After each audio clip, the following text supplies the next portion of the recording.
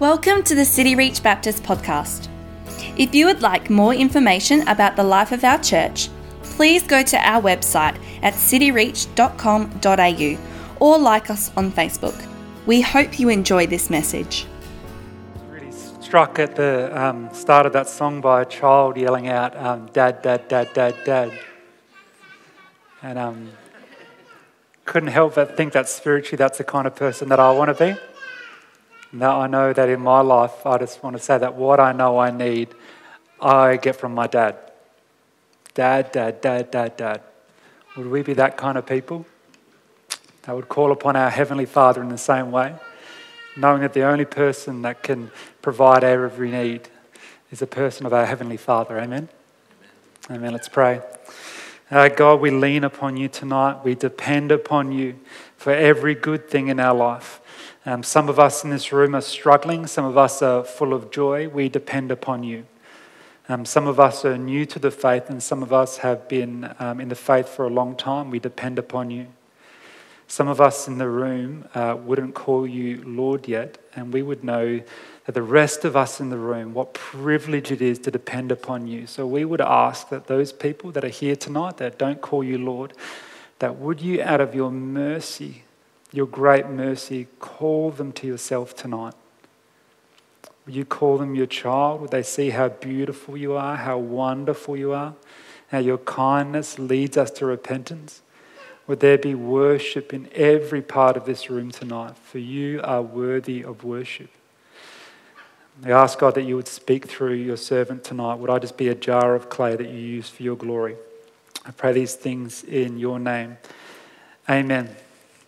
Well, I do wonder if your view of God is big enough tonight. If you need to increase your perspective of God. I know that there are seasons in my life where I need to repent from worshipping the gift rather than the giver of the gift, right? I don't know if you had those seasons in your life where you pray and then God answers your prayer, and then you're so fixated on how well you have done that you forget the one who gave you the gift.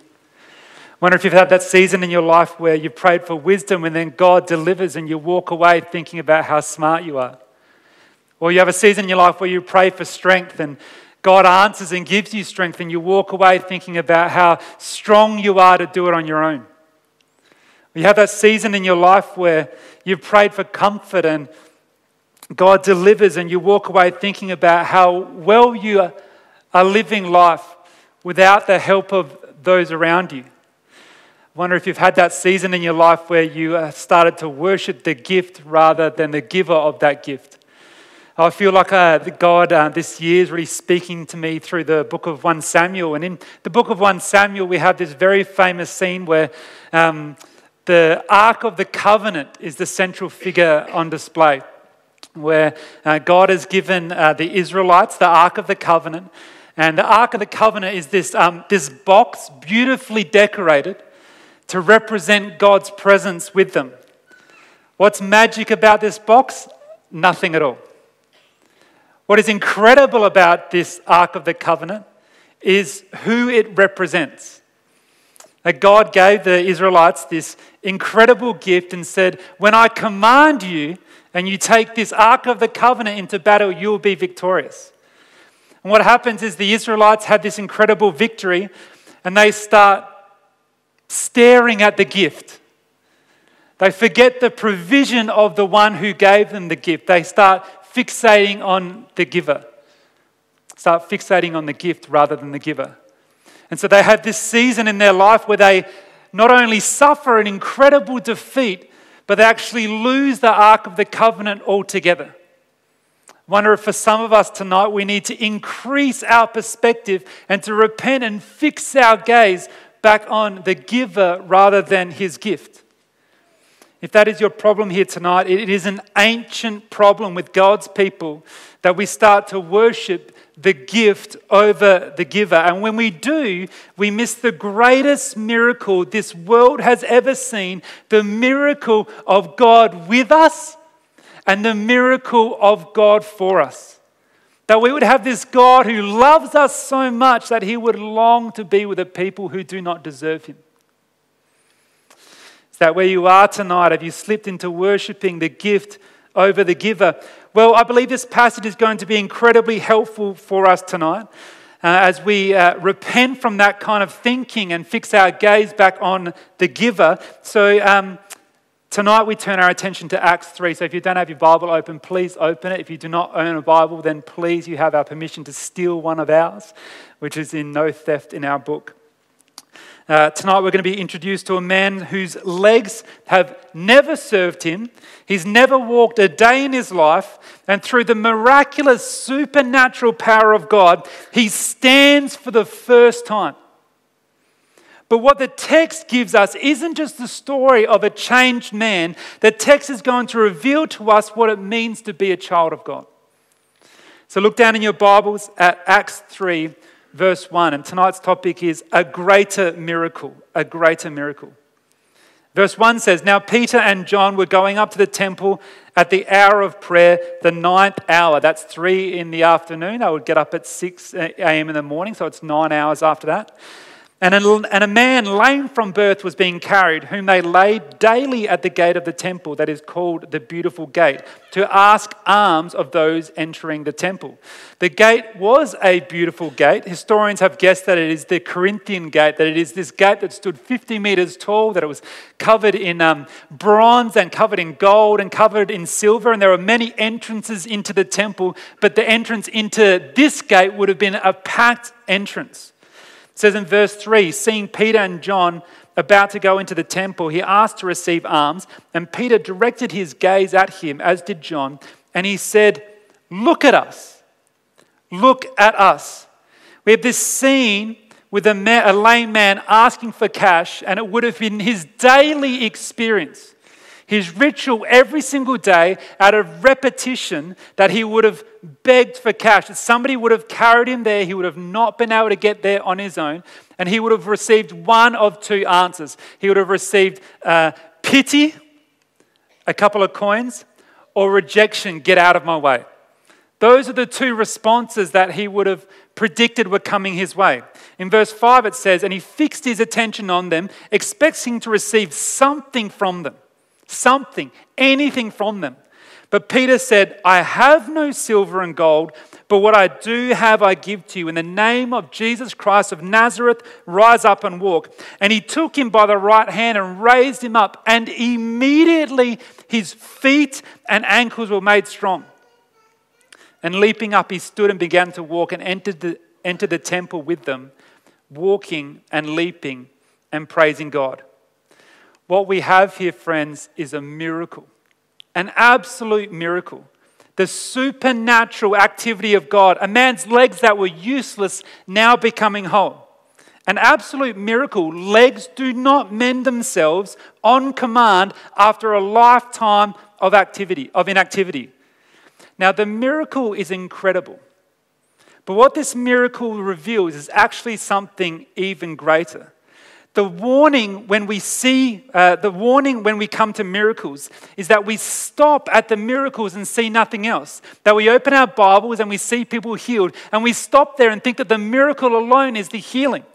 It's like when you give a present to a small child and you expect them to unwrap it and see what's beautiful underneath, but they get so enamored with the wrapping.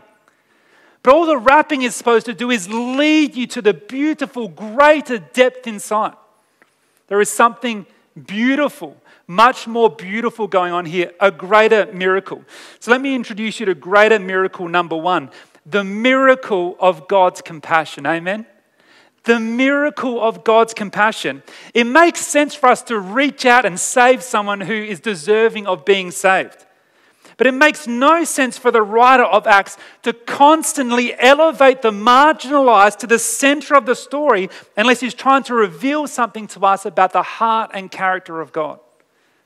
Do you know who were the most least popular people groups in the ancient world? They were women, children, the poor, handicapped, and the sinner. And do you know who is at the very center of the story through Luke and through Acts? It is the characters of women, children, the poor, the handicapped, and the sinner. We need to see that it is remarkable that those who wanted to spread the message of the gospel chose the least desirable characters to validate the claims about Christ. The writers must have been fueled by two convictions. Conviction number one, that the Spirit would convict people of the truthfulness of the claims, but conviction number two, that God's compassion stretched out to even the least recognized people in culture. Even the most least recognized people in culture. What is the point of miracles in the Bible? Well, firstly, the point of the miracles is that they point outwards. They point to God's compassion to those people in need. They remind the church of God's heart for those on the margins. We are called to the ministry of compassion. We are called to the ministry of those incredibly unlike us.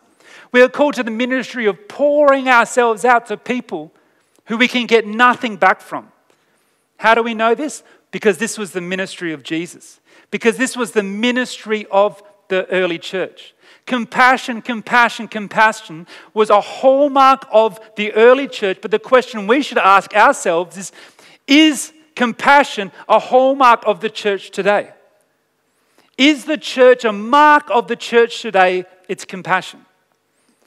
A few years ago, I was out celebrating a friend's birthday out in the city, and we were out at this venue, and it was getting late. And for me, I just seemed to have this invisible goal of being in bed by 9:30 every night. Right? I never went through that stage of wanting to be out really late at night, and so about 9:30, I'm outside just praying to be able to go home, and this person comes up to me and starts a conversation with me. And we talk about work, and we talk about life, and we talk about family. And then we come to that part in the conversation. It was a Saturday night where they asked me what I was doing tomorrow, and I said that I was going to church. And I don't know if it's your experience when you get asked about whether you go to church or not, and you answer and you feel like you need to either duck for cover or brace. You don't really know what's coming your way. And so I said I was going to church the next day, and this person gave me the response that I would have heard 100 different ways, but it's all pretty much saying the same thing. This person said to me, I thought about going to church and Jesus, but it's not for me. I want more love in my life, not more guilt. Maybe the version you've heard is, church isn't for me, I can do without the judgment. Or maybe you've heard that I can do without the shame. She said to me, I gave up on the idea of church because I need more love and compassion in my life, so I've started worshipping the Buddhist god Vishnu. How incredible it is that a person would feel like they need to turn their back on Jesus to find compassion. I remember feeling in that moment, that great question popped up in my mind. Why would this person have no understanding of the compassion of Jesus? And almost as soon as that question came up in my mind, the answer came straight away. That's that so often so many churches don't have that revelation of the compassion of Jesus. That we don't understand that at the core of Jesus' ministry was doing ministry to on the margins, doing ministry to people on the margins who are incredibly unlike us. I'm convinced that the church forgets our call for compassion when we forget the compassion Christ has shown to us. We've forgotten how completely unworthy we are to tie the shoes of the one who has saved us. The compassion of Christ met us in our brokenness. It didn't meet us halfway. What did the paralytic man contribute to the restoration of his legs? Absolutely nothing. What did the blind man in the Gospel of John contribute to him finding sight? Absolutely nothing.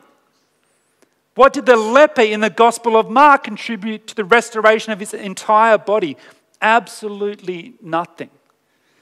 The greater miracle that we see in Acts 3 is that someone so undeserving is able to receive the compassion of a God who owes us nothing.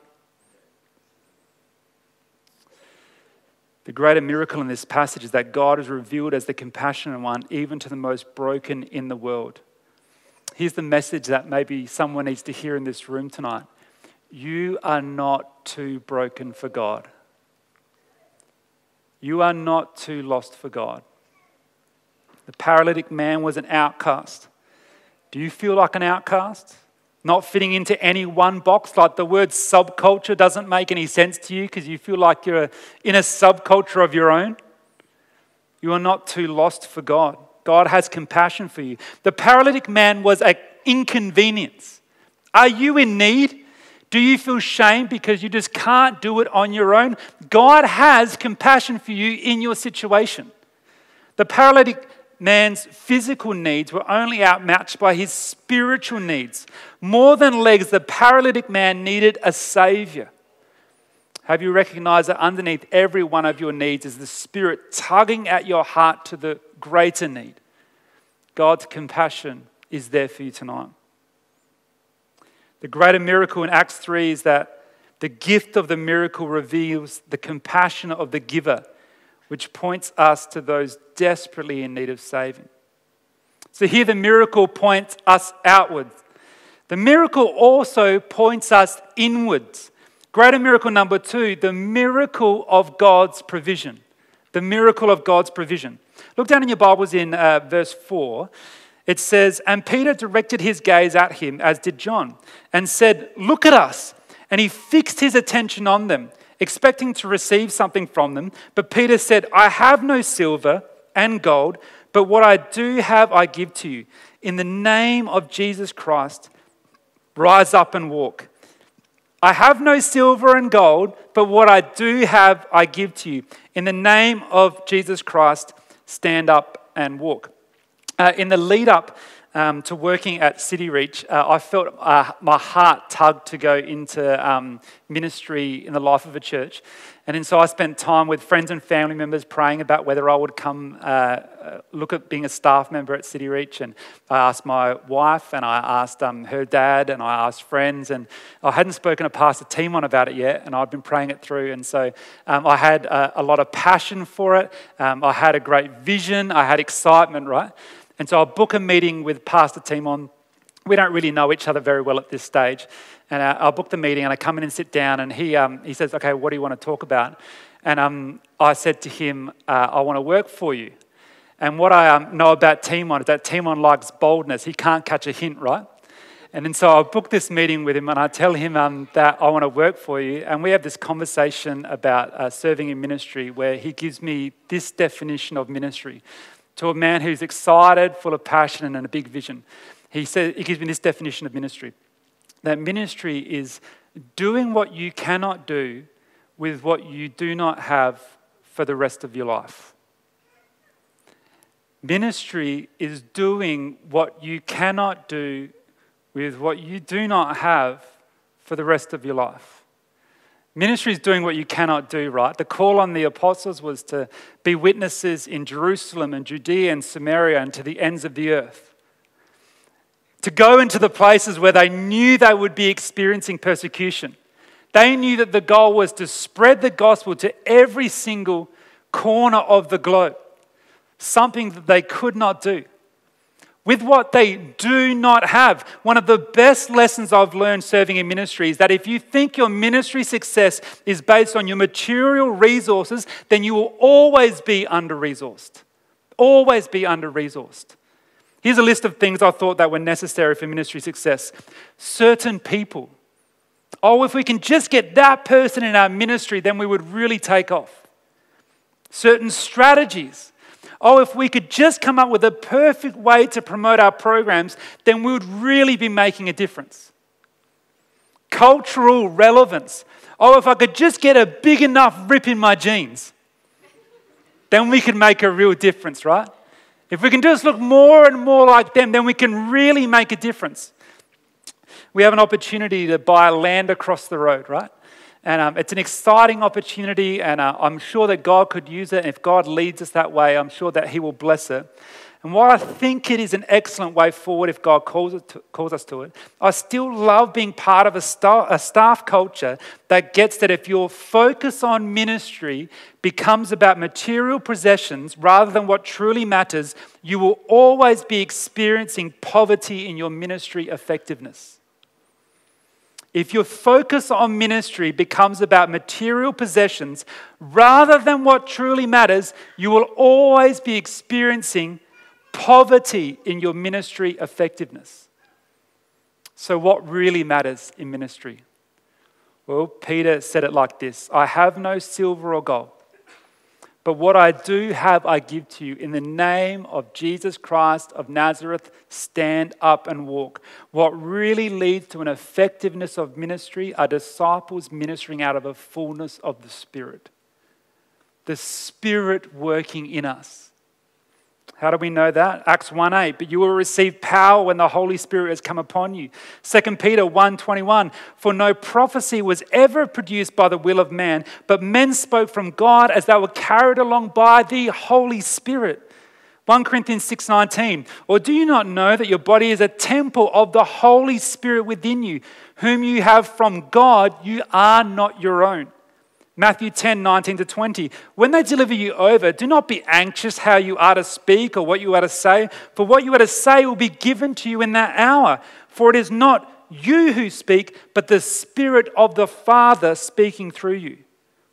The Holy Spirit, friends, is the most significant resource to you thriving in your ministry, in the life of the church, in the life of your family, in the life of your workplace. But you cannot give what you do not have. You cannot give what you do not have.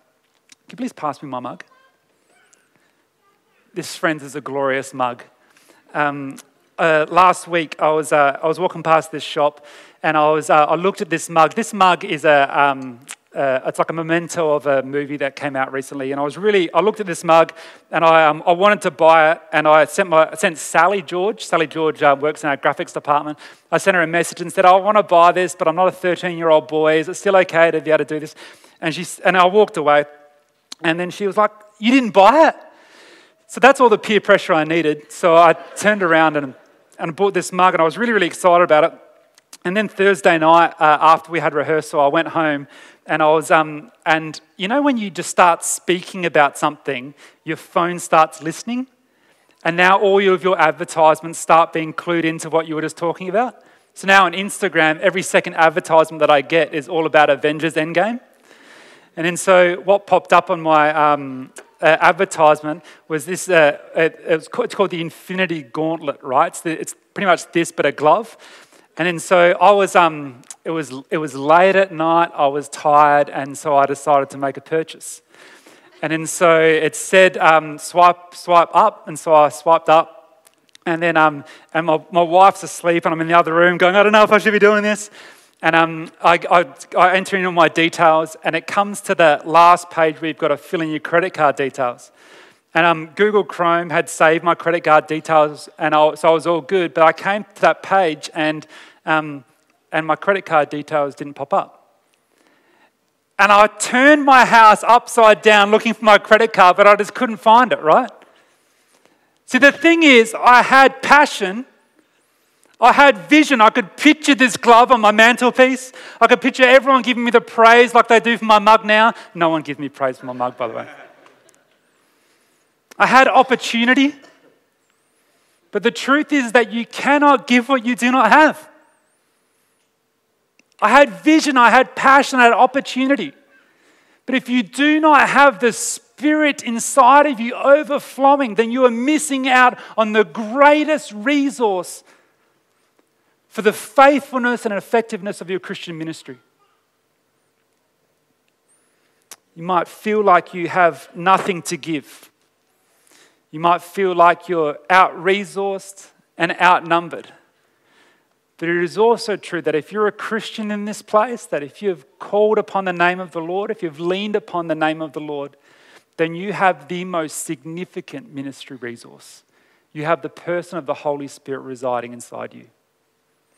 Not because you've earned it, not because you've deserved it, but by the grace of God, you've been empowered through the provision given to you by the Father at the great cost of the risen Lord Jesus.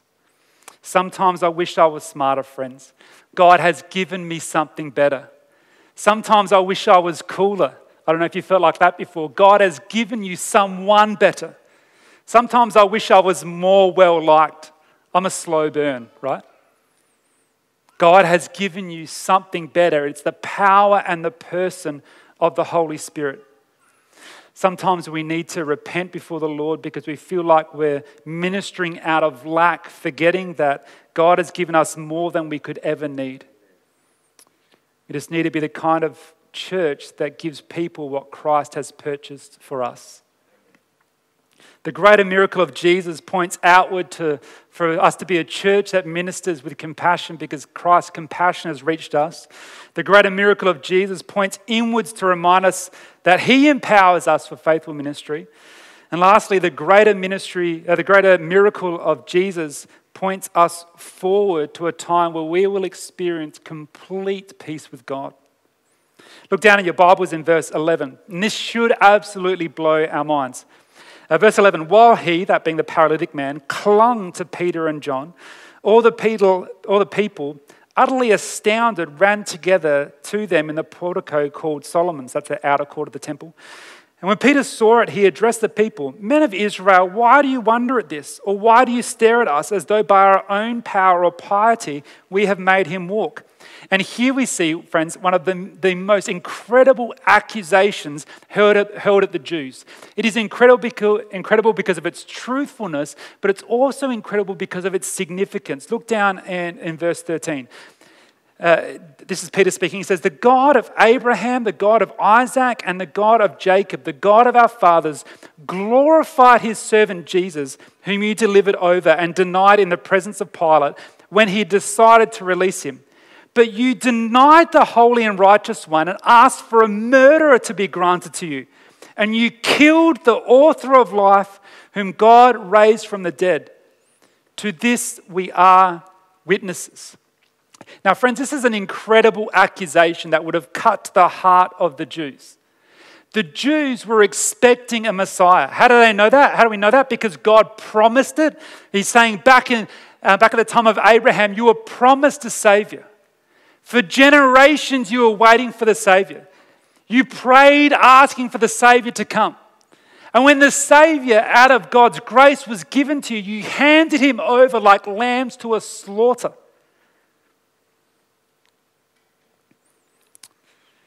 You knew your lack, yet you rejected your Savior anyway. This is actually what most people do. They recognize their desperate need of a Savior and choose to reject him anyway.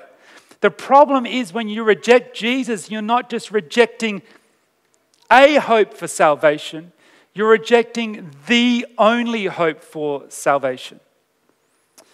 The truth is that the good news of the gospel is only the good news because without it we have bad news. The first half of the gospel, friends, is that we rejected God. And that God longed for us to be able to experience him and to enjoy him forever, to live in his presence, but we decided to be our own gods. We decided to reject life and life in all of its fullness, and we thought that we knew better. So we chose to go our own way and to create this world of selfishness, this world of pride, this world of fear, this world of idolatry. And the great announcement from heaven is that our just judge will judge every sinful act, and every unrepentant sinner will experience total separation from God in hell. Now, that is the first half of the gospel. That is an incomplete gospel. We'll look down at verse 17. He says, "And now, brothers, I know that you acted in ignorance, as did also your rulers. But what God foretold by the mouth of all the prophets, that his Christ would suffer, he thus fulfilled. Repent, therefore, and turn back that your sins might be blotted out, that times of refreshing may come from the presence of the Lord, and that he may send the Christ appointed for you, Jesus, whom heaven must receive until the time for restoring all the things about which God spoke by the mouth of his holy prophets long ago." God made a way. This is absolutely incredible for the Jewish people. The Jewish people were promised a Messiah. The Jewish people prayed for a Messiah. Generations go by and they finally receive a Messiah and they choose to hand him over like a lamb to the slaughter. And rather than God, in his complete right, who could have just said, you are all rejected, he continued to extend his grace and his mercy to us so that even though we have spent our lifetime rejecting God, God has offered us a way to experience his hope and mercy even though we do not deserve it. We have deeply offended God. We have tried to live our own way, and God's mercy extends to us anyway. We believe that we deserve to live by our own way, and God is saying, I know how you can experience life and life in all of its fullness, and it is not that way, it is this way. And in this way, you can experience peace forevermore. See, in the kingdom of God, peace with God is something quite special. It's not about silence. A couple of weeks ago, my wife and I had a fight on a Saturday afternoon, and so we weren't speaking to each other for a couple of hours. And then so if you were to sit on the fence of our backyard and look into our house, you would see silence, but friends, you would not see peace. You would see two people not speaking to each other.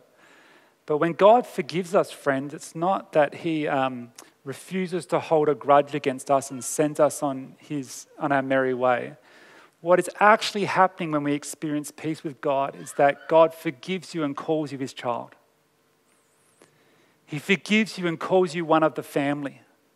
That whenever you have heard this call to repent and turn to him, it is this great announcement that he knows you've rejected him. He knows that you've spent so much of your life living your own way. But God's grace is greater still. And you might have walked into this building with no great desire to turn to him, no great desire to live for anyone but yourself. God knew that coming in, and he extends his grace and mercy to you anyway. He longs to call you his child. Do you feel lost? God wants you to be found. Do you feel shame? God wants you to know liberty. Do you feel excluded? God wants you to know your true identity as children of the Father. That is the greater miracle. This miracle, this paralytic man, reveals the character and nature of God. Let me give a little preamble before I say what I'm about to say, and the band can come back up at this point. Let me say this first. I do believe that you can be a Christian and have voted for either party over the weekend. That's my personal conviction. But for this story, I need to tell you the way that I voted, but I need you to understand that you can be a Christian either way. Yesterday, I went to the polls and voted, and I voted Liberal, and I expected a Labor result. And then so all the polls indicated leading up, all the exit polls are telling us the same thing. And then so as the day was going on, I expected nothing to change. And then at night, I was at home on Netflix scrolling through the phone, and I see that the Liberal Party has got a lead. And I started getting happy, as you would if it was the party that you're interested in. And then so as the night goes on, the lead starts being extended, and I was really, really confused because I was watching a channel and they were still calling it as a Labor were going to win. And then it got right to the end, and the Liberals won. I started getting excited. And then it got to about half an hour afterwards that the result had been declared, and this hollowness filled my heart over the victory. And I do believe that God wants you to engage in politics, and I've written about that online. I do believe that he wants you to be compassionate and put other people before yourself. But I thought about my family who don't know the Lord, and the many people that don't know the Lord, the millions of people that find their ultimate hope in things that will pass away. And those people have names. Because there are millions of Australians who believe that their ultimate hope in life is found through political allegiances, and it's not. And even if your party won yesterday, or if your party lost, our true hope is not found in a political allegiance. If you voted for Liberal government, here's a shock, Labor will one day get in. Our hope is not in political allegiances. God wants you to engage in politics. He wants you to be compassionate. He wants you to think about others before yourself. He wants you to think of generations to come. He wants you to think about the economy. But do you know what else he wants? He wants you. He wants you for eternity. He wants you for eternity. And there are millions of people right now in Australia who are saying thanks, but no thanks. I want to ask you the question tonight. Who is your true hope in? Who is your true hope in? Governments rise, governments fall. Even governments that can do great things. Is your hope in the gift that your circumstance in your life would turn and would pivot? That you'd get that job that you really want, or you would meet that person that you want to date, or that you'd feel more fulfilled? Is your great hope in the gift, the miracle of the gift? Or is tonight your opportunity to repent and receive the miracle of the giver? Because he longs to bring you peace tonight. You just like to bow your head and close your eyes. In the culture of our church, this isn't anything mystical, but it just gives privacy to people here. I do know that in my life, many times, I worship the gift rather than the giver. And it is a hollow experience.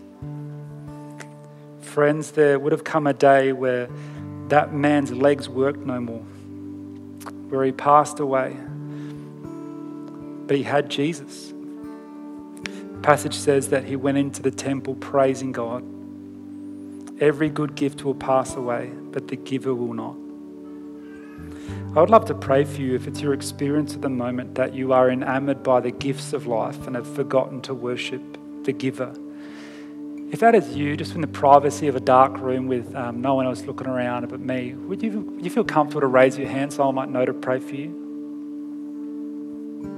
Awesome. Praise the Lord. Praise the Lord.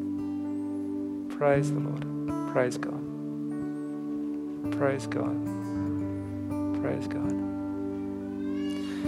If coming in here tonight, there's a second group of people that I wanted to speak to. If you came in tonight and you did not call Jesus your Lord and Saviour, and you recognise that the gifts that you've received in life, no matter how good they are hollow, and you'd like for me to pray with you that first prayer where you would come to know the Lord Jesus as your Lord and Saviour, you'd like me to pray for you, with no one else looking around, could you just raise your hand so I might know to pray for you?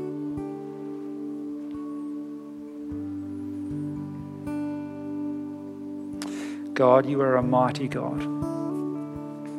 You're a God that is worthy of worship, worthy of praise, worthy of our affection. We thank you for the gifts that you have given us, but we worship you for them. God, we ask you to increase our perspective tonight.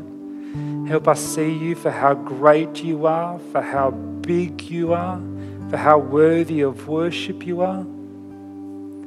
Help us be people in our life that constantly turn to you, knowing that you're greater, that you are eternal and worthy of our worship. And I pray for any person in this room tonight who walking in here is so focused on the gift that they just struggle to get their gaze back to you. Would you, by your Spirit, perform the miraculous? Would you cause our hearts to repent out of your kindness and turn back to you, worshipping you, adoring you, trusting in you for every good thing in our life? God, we worship you. God, we believe in you, and help us believe.